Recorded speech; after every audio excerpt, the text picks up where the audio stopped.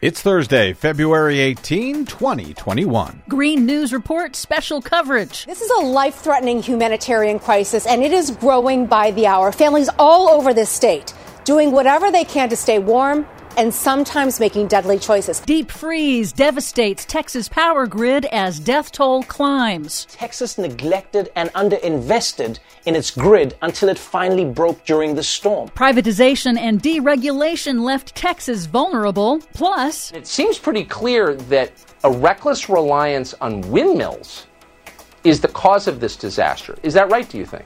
That is absolutely right. Absolutely wrong. Right-wingers launched Texas disinfo campaign to attack renewable energy. All of those misfires and more straight ahead. From BradBlog.com, I'm Brad Friedman. And I'm Desi Doyen. Stand by for 6 minutes of independent green news, politics, analysis, and snarky comment. There's going to be a lot of people now out there trying to say, well, the fossil fuels have also failed. That's right, because they did fail. Mark Morano, dead Rush Limbaugh's former producer. You got something against telling the truth? Dumb question, I know. That ain't what the fossil fuel industry pays you for. This is your Green News Report.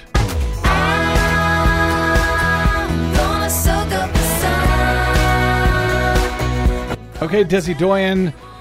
Boy, when this week started, it looked bad in Texas, and it has turned out to be even worse than I think any of us could have imagined. Yes, the deadly days-long winter weather emergency in Texas and in other states has deepened into a full-blown disaster and humanitarian crisis with national security implications. As we go to air, millions remain without power across the southern and central U.S. The storm and its aftermath have killed at least 30 people, many in Texas. Hundreds have been treated at hospitals for exposure to the cold and for carbon monoxide poisoning as desperate people turn to unsafe measures to keep warm.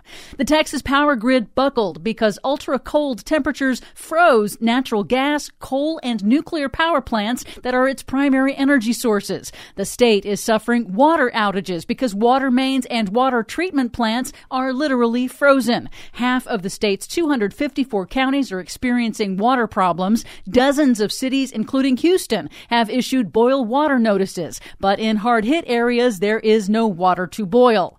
Nuclear power reactors were shut down because there is no water to cool the reactors. The state's agriculture commissioner warned of looming food supply problems. Texas military bases have also been severely impacted, harming military readiness.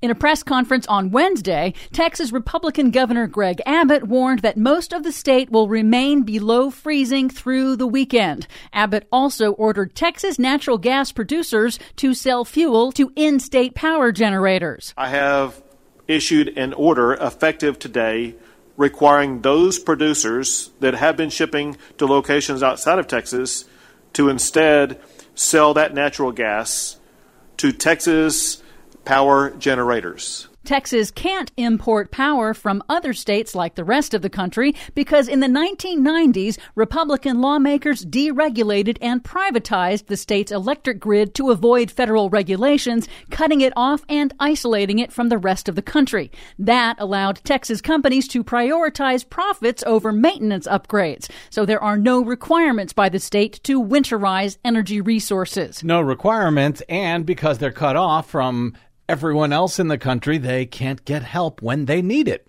The architect of the state's privatized, deregulated system told reporters that the state's energy market is functioning as it was designed. Even though Texas grid officials have confirmed that the blackouts are primarily due to freezing of gas, coal, and nuclear plants, and that frozen wind turbines were the least significant factor, Republican politicians, Fox News, and right-wing media have sprung into action to deflect responsibility for the cascading consequences of deregulation and privatization, launching a tsunami of misinformation to falsely blame wind energy for the state's grid failure. That's so unlike them. Here's Tucker Carlson. So, unbeknownst to most people, the Green New Deal came to Texas. The power grid in the state became totally reliant on windmills. Then it got cold and the windmills broke. No, you are not hallucinating. The Green New Deal did not pass. And no, Texas isn't primarily reliant on wind energy. It didn't come secretly to Texas? No. So it's as if Tucker Carlson is just making stuff up? Yes! That's so unlike him. Another storm has hit the south through the mid-Atlantic, with 1/3 of Americans under new winter storm advisories, creating more shortages of natural gas and more extended power outages. The Texas disaster could boost President Biden's proposal to harden the nation's aging electric grid and crumbling infrastructure, but will Republicans heed it? And will America fall for the lies that are coming out of Texas, coming out of Fox News, trying to blame all of this on renewable energy? That propaganda machine is pretty powerful. For much more on this story and the ones we couldn't get to today because of it, please check out our website at greennews.bradblog.com, where we are celebrating the 12th anniversary of the Green News Report, and we thank you for stopping by bradblog.com/donate to help us. I'm Brad Friedman. And I'm Desi Doyen. And this has been your Green News Report. You're as cold